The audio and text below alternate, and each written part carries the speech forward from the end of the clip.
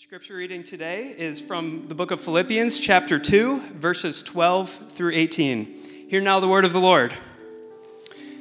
Therefore, my beloved, as you have always obeyed, so now, not only in my presence, but much more in my absence, work out your own salvation with fear and trembling, for it is God who works in you, both to will and to work for his good pleasure. Do all things without grumbling or questioning, that you may be blameless and innocent, children of God, without blemish in the midst of a crooked and twisted generation, among whom you shine as lights in the world, holding fast to the word of life, so that in the day of Christ I may be proud that I did not run in vain or labor in vain. Even if I am to be poured out as a drink offering upon the sacrificial offering of your faith, I am glad and rejoice with you all. Likewise, you also should be glad and rejoice with me. This is the word of the Lord. Thanks be to God. You may be seated.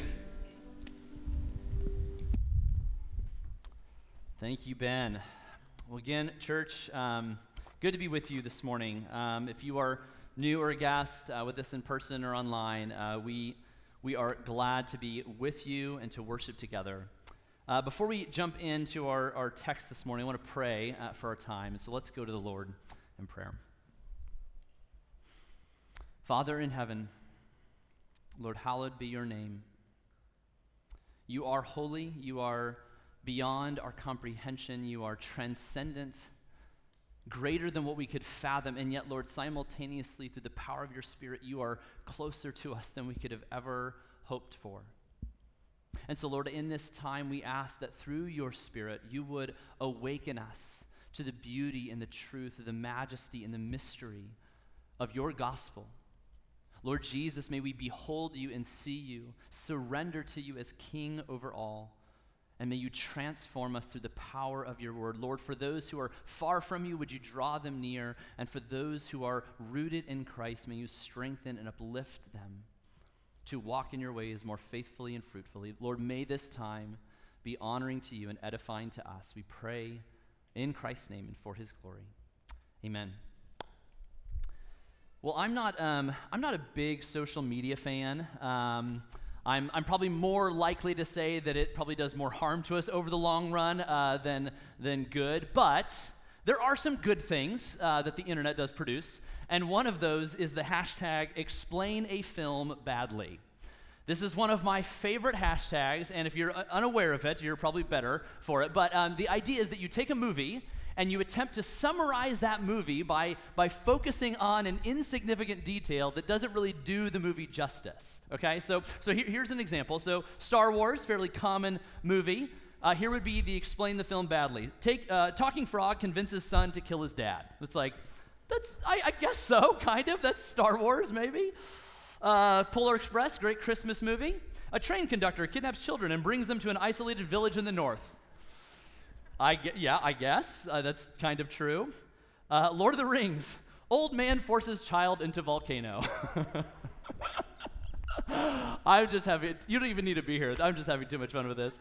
Frozen. Great Disney movie. After the death of her parents, a young socialite causes millions in property damage. That's fairly accurate. And then my favorite, save the best for last. The Hunger Games. Older sister ruins younger sister's chance to appear on television. Oh, I'm just having too much fun with this. So again, like these facts, all of these facts are true about these movies, but they don't do the movie justice. They don't represent the entirety, the totality of the story. And as I was thinking about this, the preacher in me starts thinking, okay, what is the explain a film badly version of the Bible?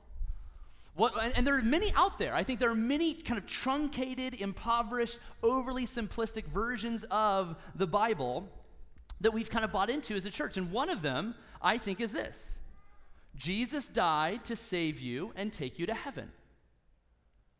Which you're like, some of you are like, where am I right now? Isn't this church? Like, yes, that's true. The story of the Bible is no less than Jesus coming to die for us and to bring us to heaven. But there's so much that is missed out in that definition, in that summation of the story of the Bible. It doesn't do the grand narrative of God's plan of redeeming and restoring all things through Christ, of bringing heaven and earth back together once again. It doesn't do that story justice. This is totally true. That story is no less true. But there's so much more to the narrative of God and his mission in the world. It goes beyond just the forgiveness of our individual sins. It is about the transformation and the renewal of all things. And so as we continue on in our sermon series in the book of Philippians that we're calling Return to Joy, we see the Apostle Paul giving us a little bit of this fuller understanding of the grand narrative of God and his mission in the world and what he is doing in and through his church. Those that have come to trust and treasure, pledge their allegiance to Jesus, empowered by his Spirit, living for the good of our neighbors and the glory of God in this world. And so what I want us to explore together in Philippians 2 this morning is this, that God saves us to make something with us. God saves us to make something with us. I believe that humanity and all of creation have fallen into sin. I believe that sin ravages and destroys both our spiritual state. It ravages the created order. It brings chaos to every part of existence and brings about shame, guilt, death, and eternal punishments. I believe that Jesus is our only hope of salvation and that through him we are saved from the power and penalty of sin. But I also believe that through Christ we are not just saved from something. We are saved for something. We are not just saved from something, we are saved for something. Jeremy Treat, in his great book, Seek First, which is about understanding the theme of the kingdom of God throughout Scripture, says this in kind of speaking to our truncated versions of the gospel narrative. He says this, many Christians today think of salvation as leaving earth for heaven. But the story of Scripture is quite the opposite. The message of the kingdom of God is not an escape from earth to heaven, but God's reign coming down from heaven to earth. The focus of God's reign is his people, but the scope of God's reign is all of creation. When we see the work of God's salvation through Christ, and when we see it in this kind of fully orbed, robust way, it should fill us, if we are in Christ, it should fill us with a sense of hope and joy as well as anticipation and inspiration and motivation to join God in what he is doing in this world. Because God saves us to make something with us. So if you have your Bibles open, keep them open to Philippians 2, 12 through 18. And the first thing I want to bring our attention to and what Paul is doing in showing this wide story is this, that being saved makes us beloved. God saves us to make something with us, and what we see first is that being saved makes us beloved. This word beloved is one of Paul's favorite words in describing the churches, the community of Christians that he is writing to, many of the churches that he helped plant. And this word describes both Paul's joyful affection for the Philippians, as well as God's joyful affection for the Philippians. So in verse 12, when it begins, therefore, in light of all of what has been said, therefore, my beloved, he's saying something about their identity before he gets to what he is calling them to do. Their identity is rooted in being the collectively beloved children of God. This isn't just kind of a nice phrase. He's not trying to butter them up before he asks something of them. He is declaring something about their ultimate and fundamental identity, and that is the dearly beloved children of God. This is in part what salvation does to us. It makes us the objects of God's joy and affection. Yes, through Christ we are forgiven. Our sins have been washed away. There is no longer penalty for those who are in Christ. But we also see that in the gospel, those who are recipients of grace are the beloved of God. We are not just freed and forgiven, that is true, but in Christ we are also chosen and cherished. And not just on our own, but with one another. That's so important here. We tend to view the Bible and the Christian life through very individualistic lenses. It's about me and my personal relationship with Jesus, but Paul is speaking about this reality of being beloved as a communal reality. and that we don't fully grasp what it means to be the beloved if we aren't a community together. Being God's beloved through Christ is experiencing the joy of hearing God say to us, I am glad to be with you. It is the blessing of hearing God say over us the very thing he said over his son, this is my beloved child in whom I am well pleased. Being a follower of Jesus is no less than that, is sharing in that identity that just as the Father looks upon the Son and says, this is my Son in whom I'm well pleased, through Christ we receive that same word of affirmation. What makes us lovely is not what we do. What makes us lovely is the fact that God loves us. We are lovely not because of what we produce or what we draw God to. We are made lovely because God, the creator of love, loves us. God saves us to make something with us. And being saved makes us beloved. If we don't grasp that, if we move too quickly beyond that, like, yeah, God loves me, let's get on to the practical application here. If we miss this, we will either fall into the trap of kind of seeing our behavior and our good works as the basis upon which God loves us, and that will take us down either the path of shame because I'm not good enough, or a sense of self-righteousness and thinking that we are good enough. We must see that being saved makes us beloved. But as Paul continues, as he builds this kind of argument, if you will, the way he writes is very kind of logical and building an argument. So he goes from we are saved, and being saved makes us beloved. But we also see that being beloved makes us obedient. Being beloved makes us obedient. This is so crucial to grasp as followers of Jesus, or if you're not a follower of Jesus, to make sure that you understand the proper ordering of how God loves, forgives, and calls his people unto himself. It is first rooted in grasping our identity as God's beloved children. This is why Paul says in verse 12, therefore, my beloved, as you have always obeyed, so now not only as in my presence, but much more in my absence, work out your own salvation with fear and trembling. So Paul is saying that because their salvation has made them beloved, they should live out lives of obedience.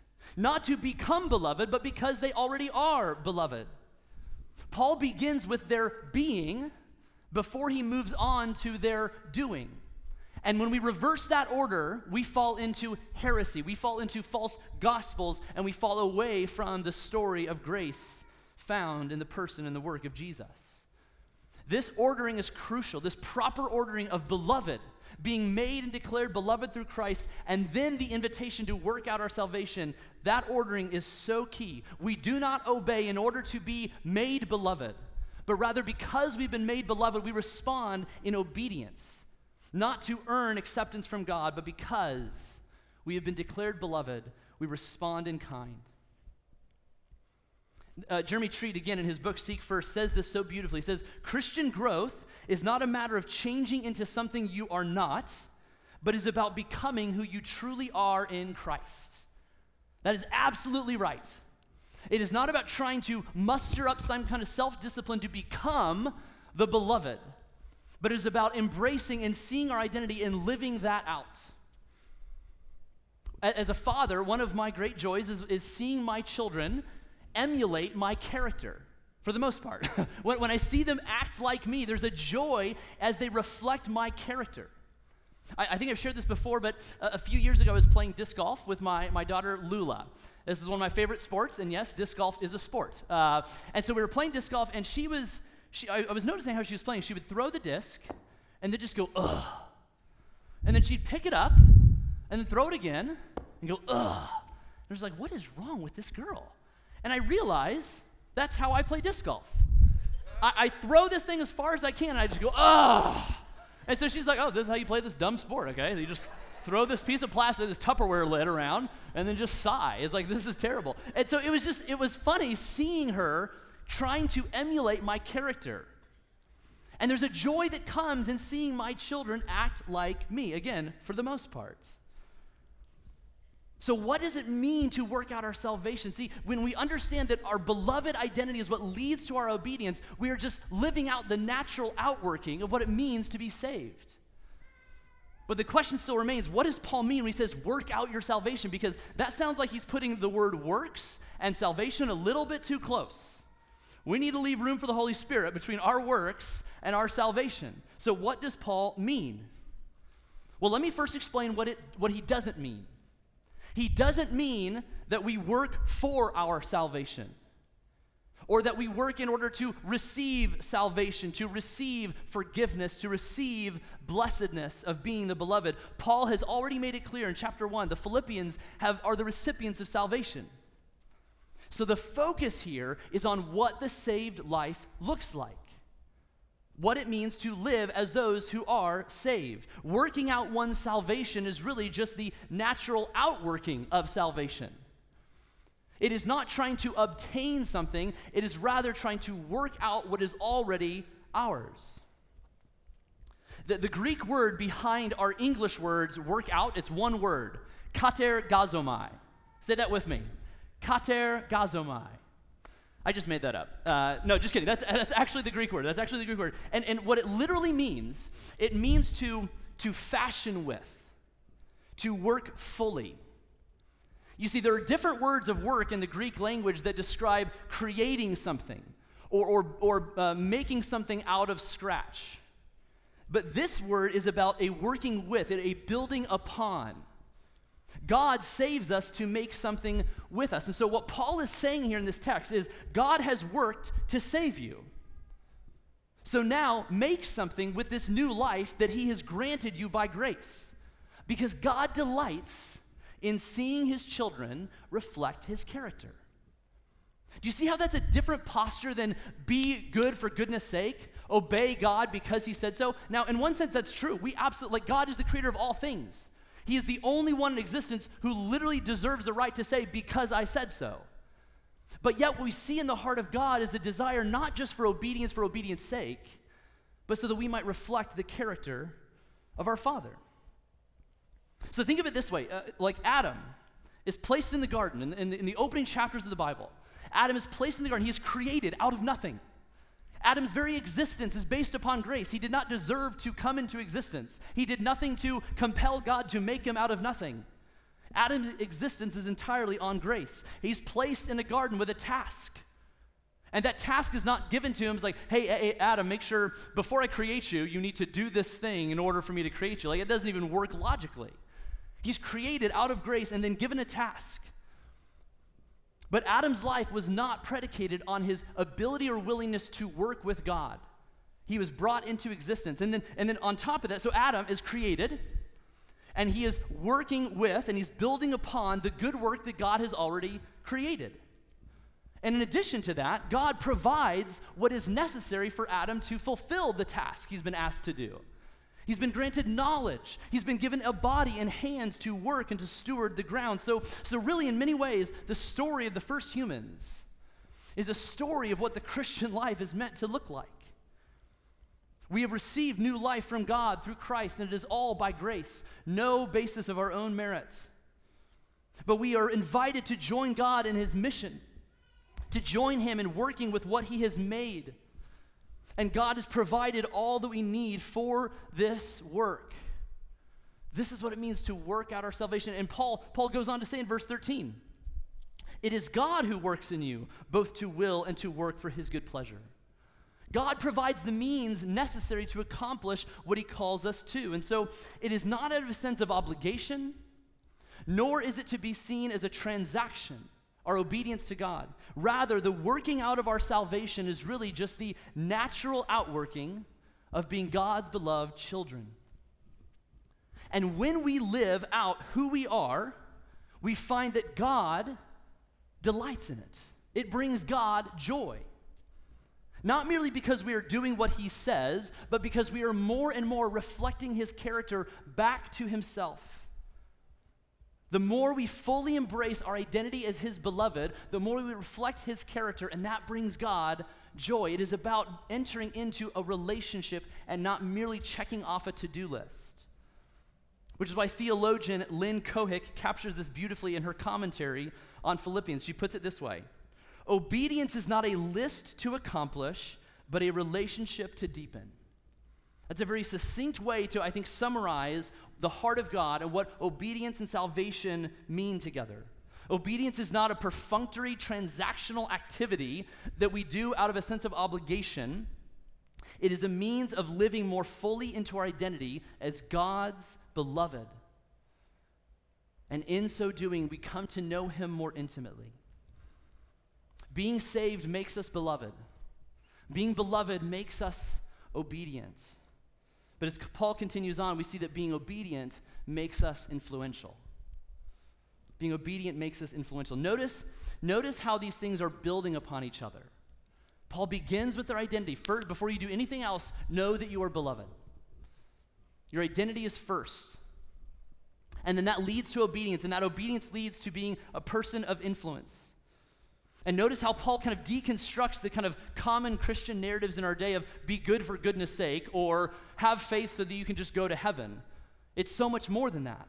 Yes, we are called to be good. We are absolutely called to be good as followers of Jesus, but not as a means to our salvation. Yes, faith secures eternal life now and forever, but not at the expense of ignoring the good work God invites us to join him in now. And if you've been around Christ's community, you might even see, it took me a little while to even realize this. Halfway through as I was studying this, someone actually pointed out to me, this is in many ways the mission statement of our church. We desire to be a caring family of multiplying disciples, influencing our community and world for Jesus Christ. It begins with our identity. Being saved makes us beloved. We are a caring family. Before we talk about our mission and what we're called to, we first declare who we are. We are a family. That's who we are. Being beloved makes us obedient, so we are called to be disciples who multiply disciples. This is what we do, not out of a sense of obligation. It is an outworking of who we are. And we seek to influence our community and world for Jesus Christ. This is why we exist. This is really what Paul, I think, is pointing out to us. We begin with our identity that leads to our obedience, that naturally flows from our identity, and that produces an influence in our world. And this is where Paul builds toward in verses 14 and 15. Do all things without grumbling or disputing, that you may be blameless and innocent children of God, without blemish in the midst of a crooked and twisted generation, among whom you shine as lights. Now, that may sound almost anticlimactic. Just think about it, like Paul has just been talking about the beauties and the excellencies of salvation, that the God of highest heaven, the creator of all things, has secured for us forgiveness and redemption, has called us his beloved now and forever. And Paul builds to this first instruction of don't complain. That seems, that's the best you got. Like, I've come to redeem you and ransom you, to empower you with my spirit. The very spirit that resides in Jesus, the same spirit that brought creation to existence, empowers you to not complain. And it's just like, that's it? But when you think about this, grumbling and disputing speaks to the fundamental problem, I think, of the human condition. Our tendency to complain about insignificant things that leads to division and disputes. It unleashes a turmoil, a heartache, and destruction in our lives and the lives of those around us. The reason why Paul builds up to this instruction of don't grumble or fall into disputes is because he knows what is at stake for the church in particular.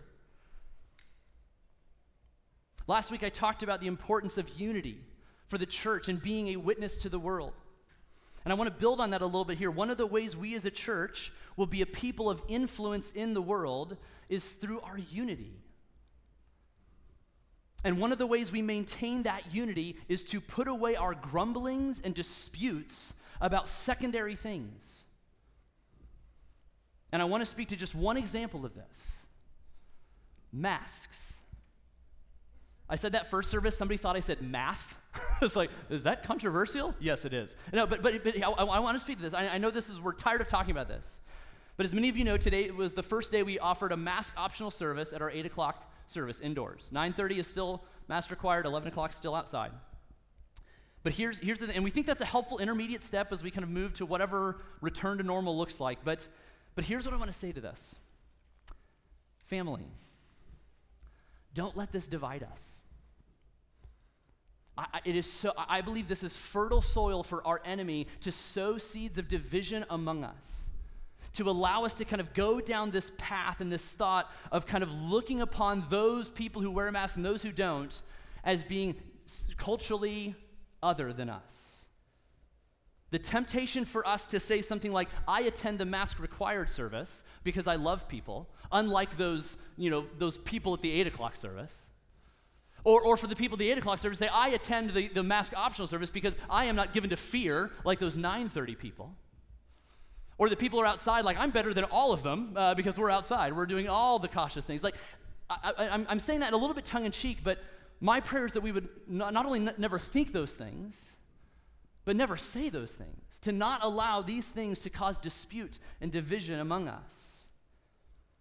I'm not saying that we shouldn't have opinions or convictions. I'm not saying that at all. But what I am saying is that we should not let these things become means by which we categorize and criticize one another. We are God's beloved children, saved into a life of good works with Him, to shine as lights in our world. And our influence is seen through our unity together. And we will be inhibited from being who we are and doing what we are called to do if we fall prey to grumbling and disputes around secondary things. But also if we fall into grumbling and foolish disputes with those outside the church. Yes, there is truth and there are lies that we are called to speak to, but we must be very careful of the tone and posture in which we engage in conversation with those who are outside the church. Paul urges the Philippians to shine as lights in the world, and here's the thing, we don't shine our light by bringing attention to ourselves and how great we are, or in showing how broken and dark other people are and how better we are than them. Rather, we shine to draw people to the light of Christ, the word of life that Paul references. Or in other words, as Madeleine L'Engle put it, the author of A Wrinkle in Time, she says this, we draw people to Christ not by loudly discrediting what they believe, by telling them how wrong they are and how right we are, but by showing them a light that is so lovely that they want with all their hearts to know the source of it. That's what it means to shine as lights in the world. Again, I'm not saying that we just put our differences aside and just kind of sing Kumbaya and hold hands.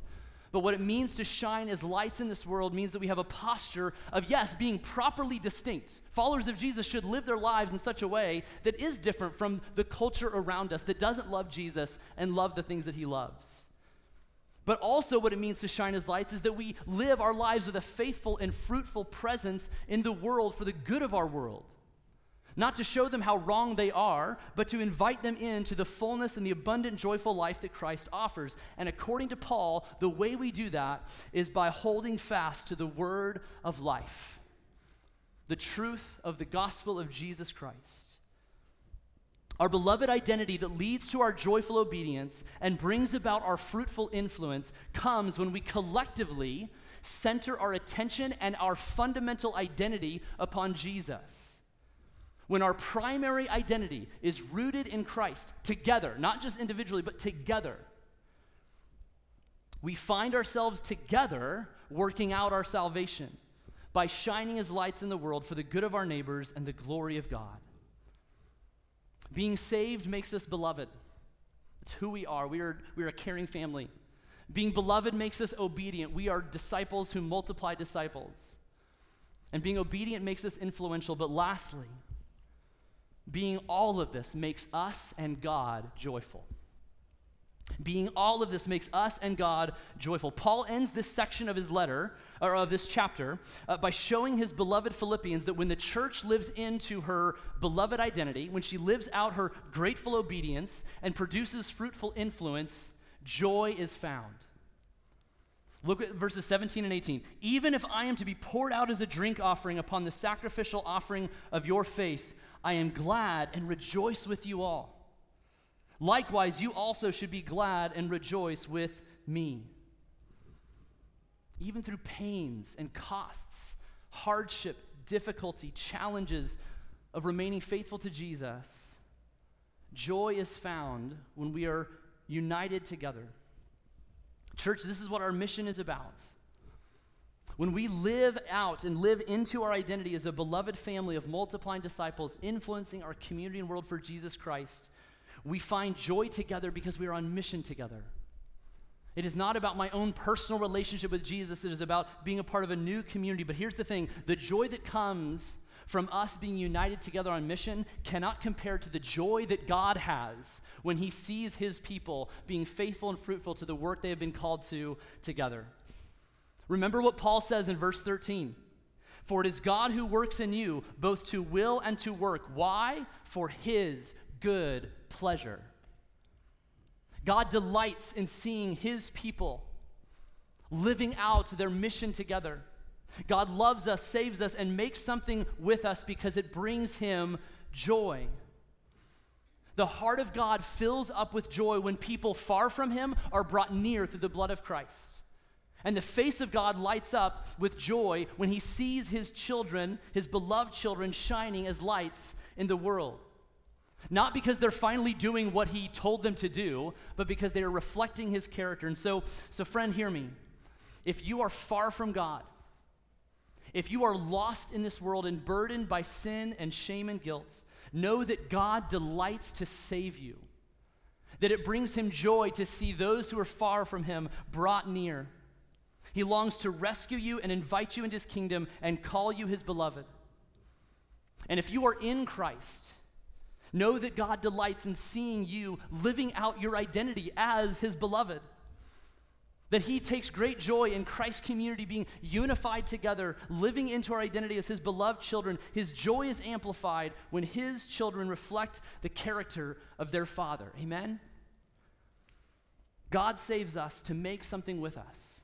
So as we prepare to go from being the church gathered to being the church scattered in our homes, in our vocations and schools, I invite you to stand for our benediction, our good word for the road.